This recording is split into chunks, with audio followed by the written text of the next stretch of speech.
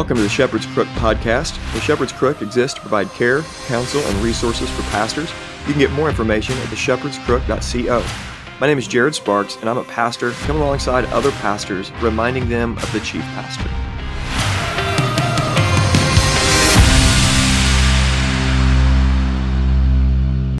Welcome to the Shepherd's Crook podcast. I am interviewing a friend of mine, got here live in the studio with me, my buddy Micah. We grew up together. Micah, you doing good, man? Yeah, doing well, dude. Cool. Let's pray. Lord Jesus, just give us wisdom as we talk about life, ministry, being in full-time vocational work, and also being an elder. Micah's walking this line and also has a family.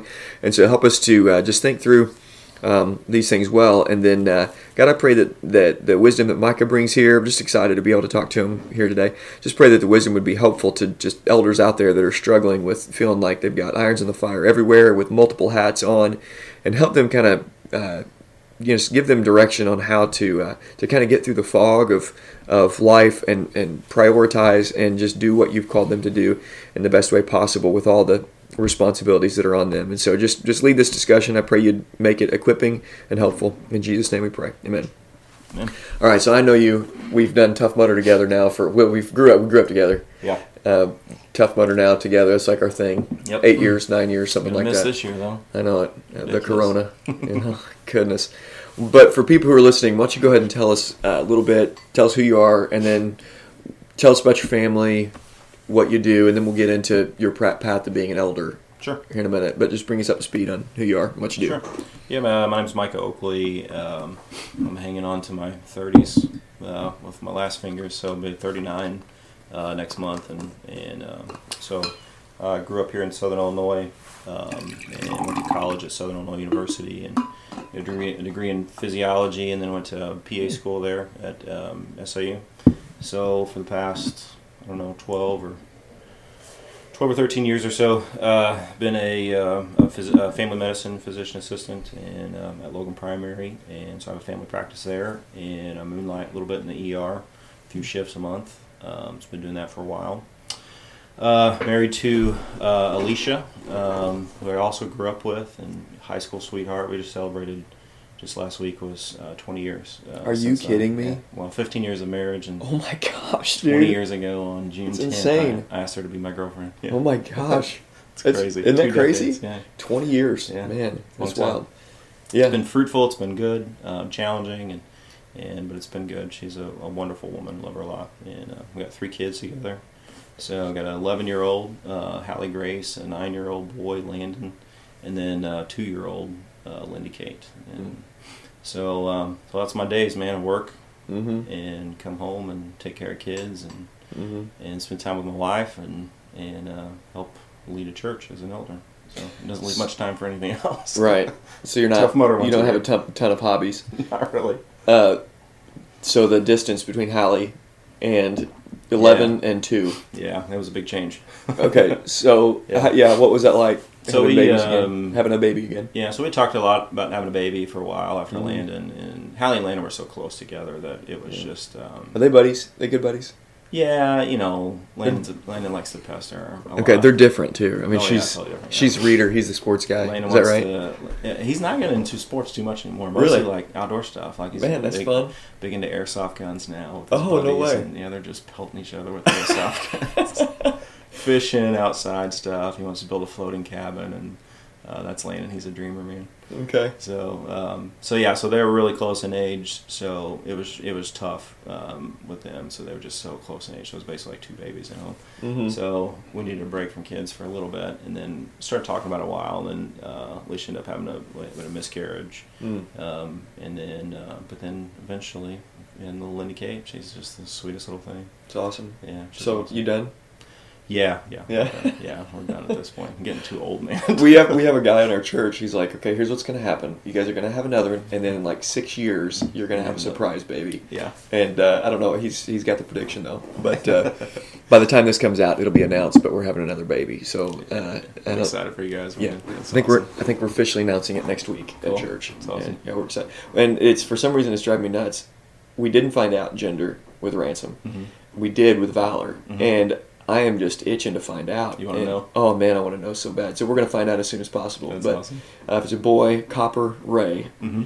And you should see the faces of the people who we say that your reaction was the best one right there. Yeah, I like it. I think it's cool. Right? I think so. Copper Sparks. Yeah. That goes together pretty good. And they're a dog in some childhood. Fox and the Hound. Fox and the Hound. Yeah, Copper. I'm a hound dog. Mm-hmm. And then if it's a girl, Providence Ray, Pravi. Cute. Is what we call her. Yeah, that's cute. So, we had Carol Perry, our friend, yesterday. We told, it was a couple days ago, we said Copper, and her face was like, like, what?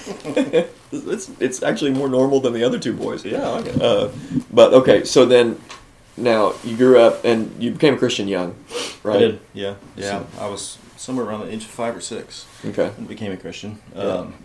And you know, went to church all the time, constantly. But you know how that story goes. Like, yeah. We had a unique church experience. And in fact, when I hear other people talking about church, and the further we're removed from our childhood church, personally, I just grow fonder and fonder and fonder of the experience that we had. Yeah. And it's weird when I think about church, the first thing that comes to mind is playing basketball and football before church and after church, and the friendships and just going to Wednesday night youth or whatever, and just a sweaty, disgusting mess of human beings that just I don't know why. And gosh, like there's no way we showered beforehand. No way. It's like 95 degrees in the middle of July, and we're out playing basketball for an hour before church. Hours. I remember there was a couple of times where we had church events where I remember one day my mom had to be there all day long, and it was probably like 12 hours at least of basketball, and I played at least 11 hours of basketball the whole time. Yeah. Just, we were going in the NBA, so we needed practice. We were. Yeah, we definitely. Special talent. Yeah. So, okay, Christians. Just turns out I'm 5'9". So. Yeah, that didn't work out too well. Me neither. But, some dreams definitely die. Yeah.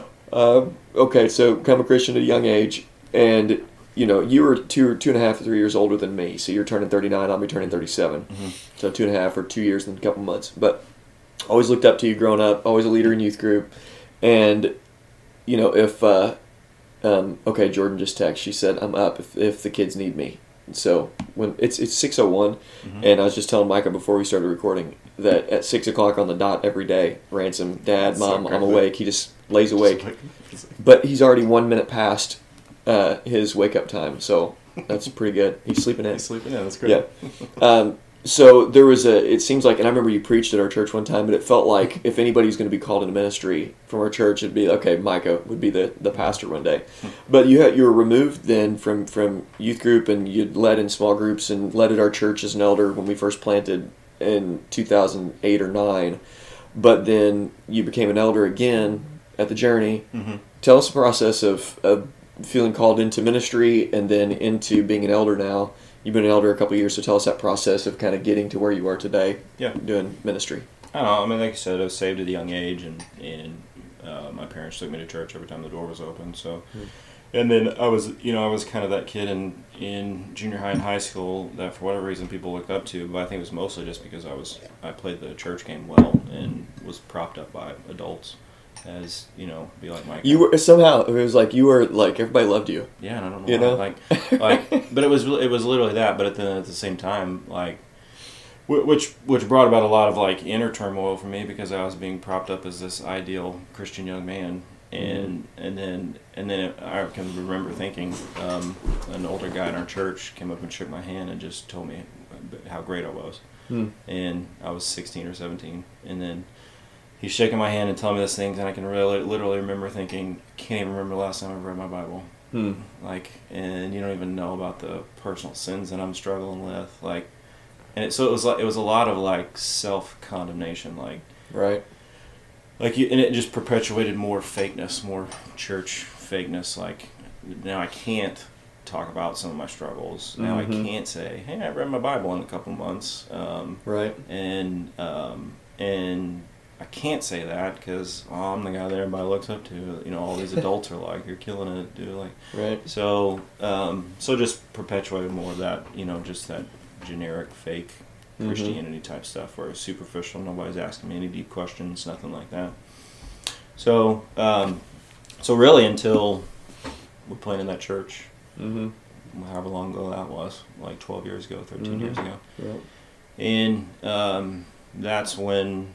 A little bit before that, I remember teaching sixth grade boys in children's church, and that's when the gospel really started to kind of, like, God started to take root a little bit about that gospel of grace, and it started to move me for the first time. Yeah, and that was just the very, very beginnings of it when I started to I think that's the key. That message of grace is pretty powerful. It's interesting that the word grace becomes like in a long line of either attributes or just words you hear thrown around. It's like peace, glory, grace. You hear these words that are disconnected, faith, and then grace kind of grabs a hold of you, and you think, "Wait a second, I know what you mean." I know what you mean. There's a lot to dig out of that. Yeah. Right.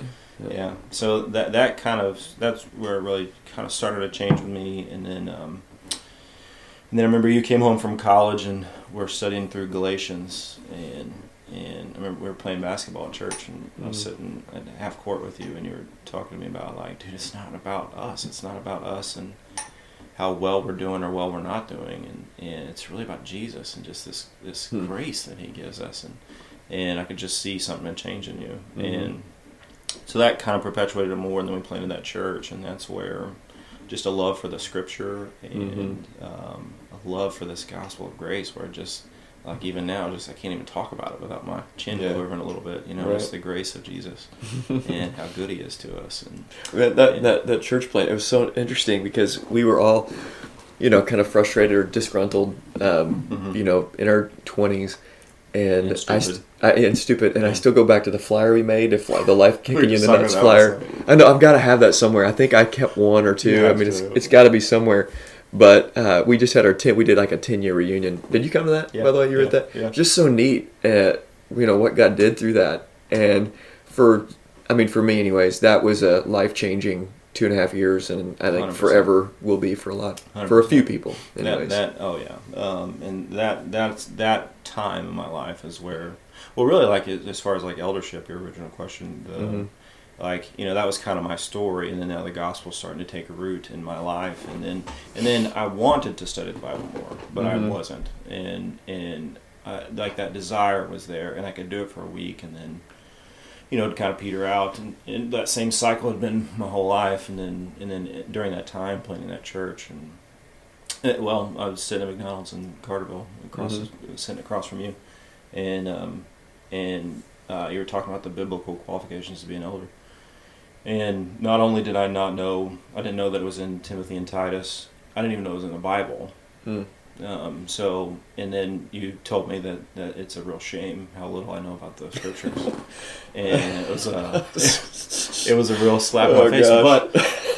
But it was no, it wasn't a shame. It was embarrassing. Okay, how little I knew about the scriptures is what you told me, and it was a real pivotal moment in my life, like a real linchpin in my life. I'm forever grateful for it. It was what the Holy Spirit used in me, and it was just a work of the Holy Spirit. It was nothing that I generated, and just from that time on was just an insatiable desire for the scriptures, to study the scriptures, and I have ever since, and I love it, and it's changed my life. And then Did we go through biblical eldership at that time? Did you go through Alexander Strong's biblical eldership? Yeah. That was it. So we read that together. Yeah. That's right. Okay. Yep. And then, so I was an elder there at the Journey, and then that's when my study of the scriptures, of theology, the gospel just had really just wrecked me forever. And that's when, like, probably the first time I desired to be an elder was then. Before I was in a position of leadership, but didn't deserve it. I didn't feel like I deserved it, and didn't earn, and didn't want to be. Right. But that's when the first time where it became like a desire where I wanted to be in leadership. Okay, so then you became an elder, then transitioned churches a few times, and then you become an elder again at the Journey. What was that process like? And but in the meantime, though, you said you've been a PA now and I didn't know your physiology was your degree. Yeah, I didn't know that. And then, so you've been a PA now for however many years. So that's a big load. And then you're working at the ER, so you've got a lot of hours, and you've got a family. And so in the middle of that, you become an elder again at the Journey, different Journey. So we had our Journey, and then this is the Journey. So what was that process like, becoming an elder again? The process at the Journey is usually about You can do it at different paces, but it's usually about 6 to 10 month process. Okay. There's some papers you have to write, some books you have to read, and so basically just, first step is do this, and so it was a lot of like Stott's Cross of Christ, just an amazing book on the gospel and the work of Christ. It's probably on your bookshelf. Yep, got that down there. So that was a big bulk of it. There's some doctrinal papers and things we had to read, and some other things to write, and so it was just kind of a little process checklist, and then checking in and meeting with the pastor and the other elder teams, and so there's a lot of things like that. Okay, so one of the reasons I want to talk to you, because there's a lot of pastors that listen in that are bivocational, co-vocational, whatever term you want to call it, both lead pastors and elders, and people who work full time and are an elder and with a family, you have massive responsibilities there that are really hard to balance, and at some point you're going to have to make decisions on not necessarily what needs to be neglected, but what the priorities are at any given time, and have to navigate through that. It's difficult. Yeah. So, like you're saying that you told me you're struggling with that, and that's just a reality that everybody who's in that situation is dealing with. So, how have you and how are you trying to work through? Because obviously you have your priority of walking with the Lord humbly before God and men. So your relationship with Christ and developing through personal disciplines, spiritual disciplines, continued walk with Him. You have your family, you have your work, and you have ministry. I say ministry lightly because your life at home is ministry. That's their church. As soon as our children become Christians, they're our family, and then they're also the church that we're in the closest proximity to. And so when we're spending time with them, investing in them, we're investing in the local church.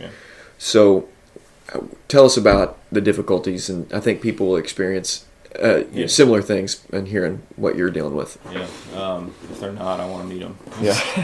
I need to learn from you.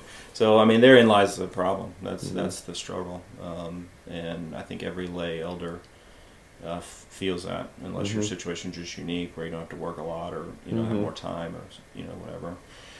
So and that's why when you asked me to do this podcast, I said no, because I don't feel like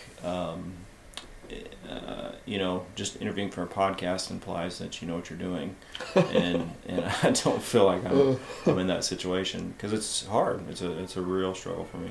Oh, you hear Ransom? Mom, Dad, I'm awake. He slept in, dude. He did. He slept in at 6:11. We started this thing when they were younger. It was like Sparksmen wake up early, and then it came back to bite me in the butt, because he gets up at 6 a.m. every morning. Every day. This legitimately is sleeping in. This is the latest he slept in probably a month. So but therein lies the struggle.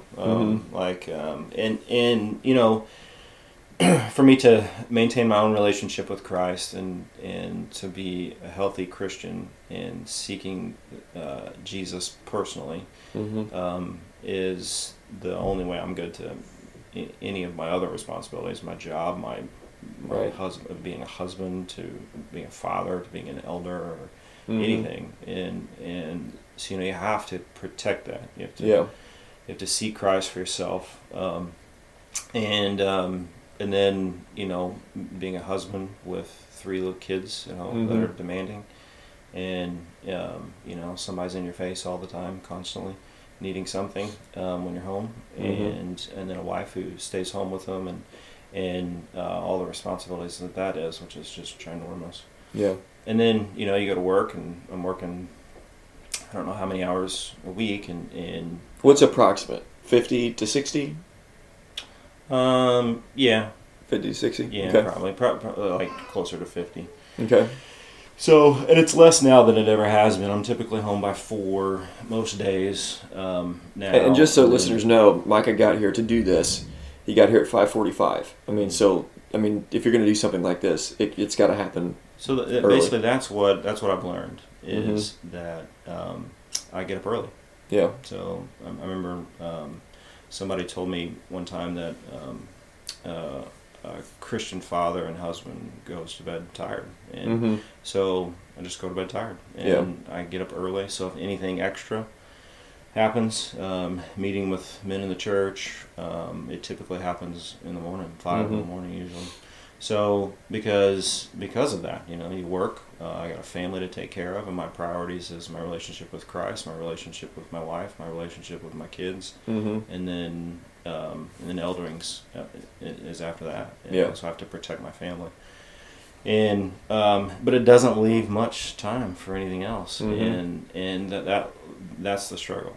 And that's what I'm still trying to figure out, how to say no to things, and because a lot of the things that are a genuine desire that I want to help, I want to lead men and to have more relationships with more men, but at the same time you can't do everything. So it's funny, we've talked a little bit about the comedy of sabbaticals, and if anybody needs a sabbatical, it's lay elders. Lead pastors a lot of times. I hear it all the time. They talk about how tired they are, talk about how exhausted they are. Yeah. Like, man, just go talk to a construction worker in your church, or go talk to a lay elder who's wearing so many hats. Yeah. There are unique difficulties that come from vocational ministry, but there are like what you just explained. It's hard. Life is hard, and life as a man, regardless of what you're called to do, is hard. Yeah. And nobody gets around Genesis 3. It's difficult, and but there's a lot of pastors that are doing a really great job. But I've been around. There's a lot of pastors that they don't realize they just don't realize life, and so.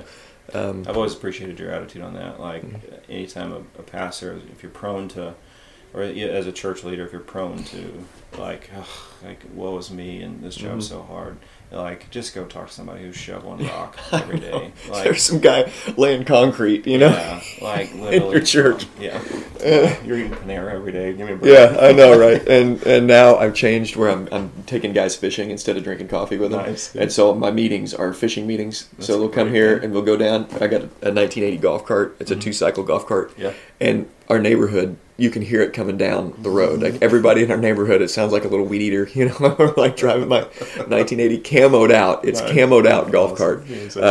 Dennis got it for like my father-in-law for $200 at a yard sale and fixed it and gave it to us.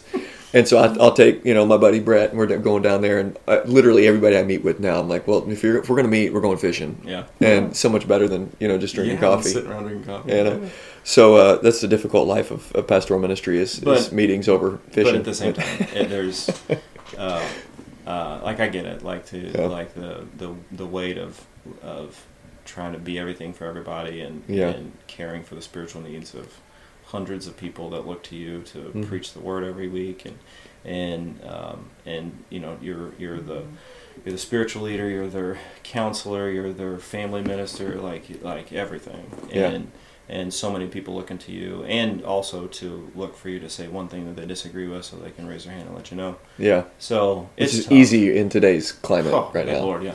So it's tough. It is hard. And just sabbaticals make me laugh. Yeah, I know. I'm pretty sure if I went to SIH and was like, guys, I'm just tired. I need 3 months off with pay. Yeah, with pay. They'd be like, yeah, you crazy? Yeah, so don't call me. Don't text me. Yeah, I don't want to. It's for my own health.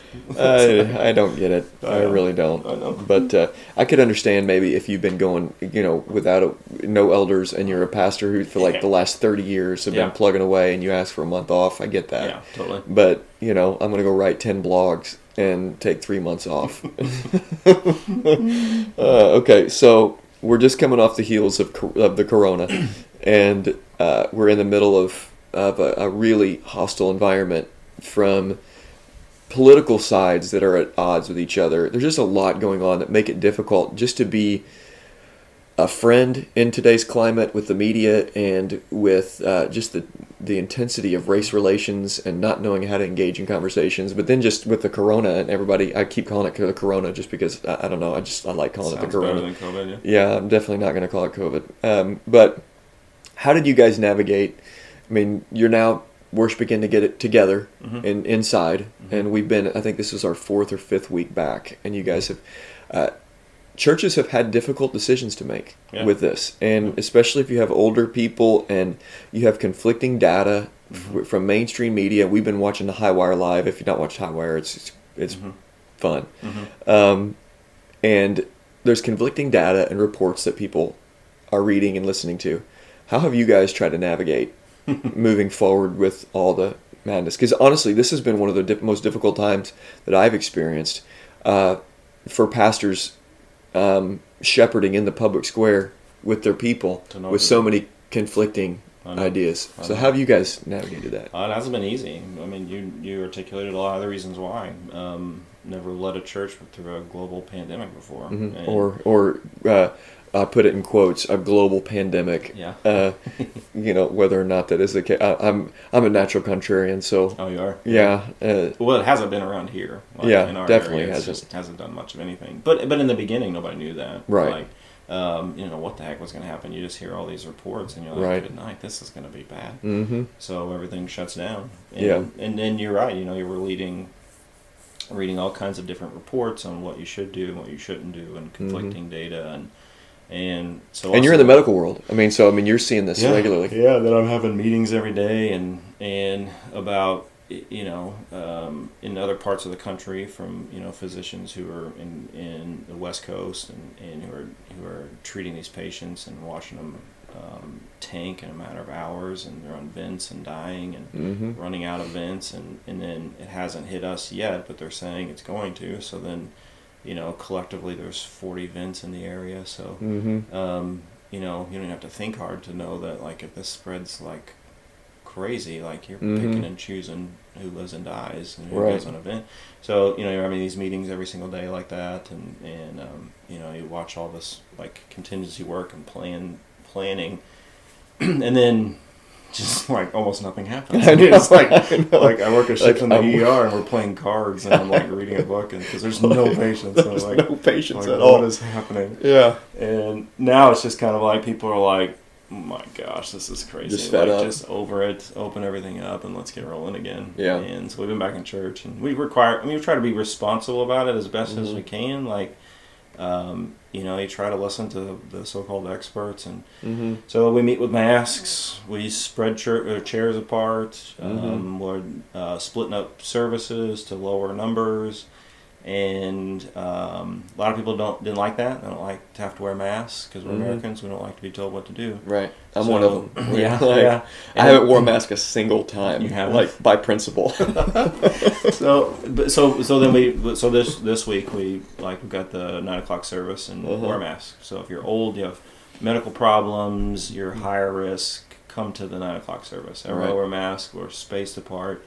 And we just try to be as responsible as we can. Yeah. And then 11:00, if you hate a mask, then come to 11:00. Just no wear a mask. And if you die, don't blame us.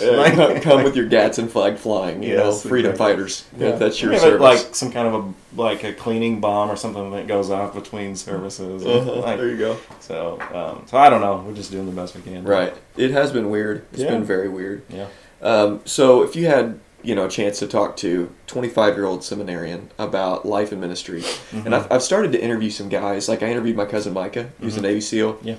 He's got me connected with another buddy of his that's a Navy SEAL, and one of the things that guys struggle with in pastoral ministry at the lay level and vocational level is just struggling to life as a man, as a Christian man. I mean, that's where I'm reading this really great book by Steve Farrar, who's was a 90s men's guy. He wrote a really good book, Point Man. And what I found about Steve Farrar is he was a 90s guy that was writing with doctrinal backbone in the 90s that was rare amongst men's books. Yeah. And this book, he talks about the three elements that take guys out are, number one, a neglect of, he looked at 250 guys that had moral failures. And number one was lacking spiritual disciplines, so just the abandoning of spiritual disciplines. Number two, financial failure. Number three, pretty women. It was funny. It wasn't the ugly women. It was pretty women working with on a regular basis, and these three things are taking guys out. And what I found is a lot of pastors, it's just they struggle. They don't necessarily struggle with the prep to preach, or even necessarily with the counseling side of things. It's just, I don't know how to be a Christian man, that kind of stuff. So if you had an opportunity to talk to a 25-year-old seminarian about just life as a Christian man, what would you say? Like, here's how you're going to, by the grace of God, move forward, and this is what you got to commit to for the decades on end if you're going to, again, but by the grace of God, there go I into massive failure and cataclysmic ditches. But what are some things that they can, and guardrails they can put up to walk in faithfulness for the long haul?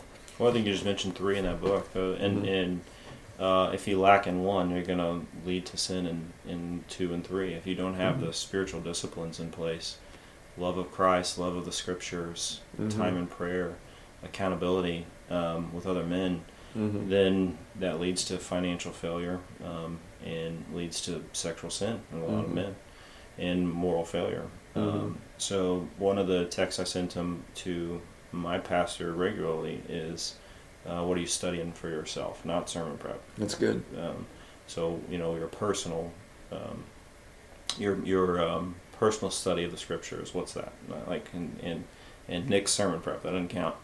That's good. And so where are you growing at? So, like, I think that's the biggest thing is if you're not, I spoke of that earlier, if you're not connected to Christ, if your relationship with Him isn't paramount and of first importance, and nourishing your own soul, you're good to no one. And you can get by on talent, you can get by on skill, and repetition, and you can do that for a long time. And many men do, many pastors do. But if your relationship with Christ, you offer literally what we offer to anyone in our church as church leaders is just an extension of Christ. It's an extension of the gospel. And if I'm never nourishing that, if I'm never feeding that, and I'm just coasting on some talents that I have, man, like you're going to burn so many people in your path and eventually yourself. It's so good. And it reminded me, listen to this paragraph. Just read this a couple of days ago. This is again Steve Farrar. What he says, yes, someone says, he's having family problems, but that man is so gifted.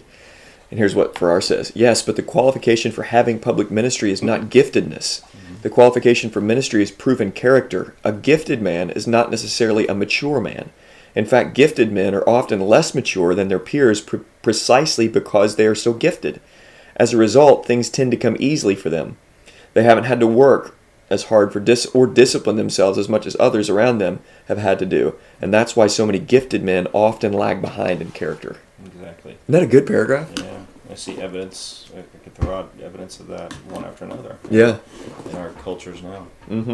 Of rallying behind a big personality and a big preaching gift, and that can draw numbers, and then you get into their real life, and you're like haven't studied the Scriptures, and sermon prep was like an hour before the sermon, right? And you're like, whew, that is unhealthy, and a lot of people suffer because and really gifted people, you can't tell. They preach a sermon, you're like, oh man, amazing. Just because it was so good. Yeah, they must have spent 30 hours on that. Nope. Yeah, 30 minutes before it, and somebody else has prepared notes and outline. Yeah, exactly.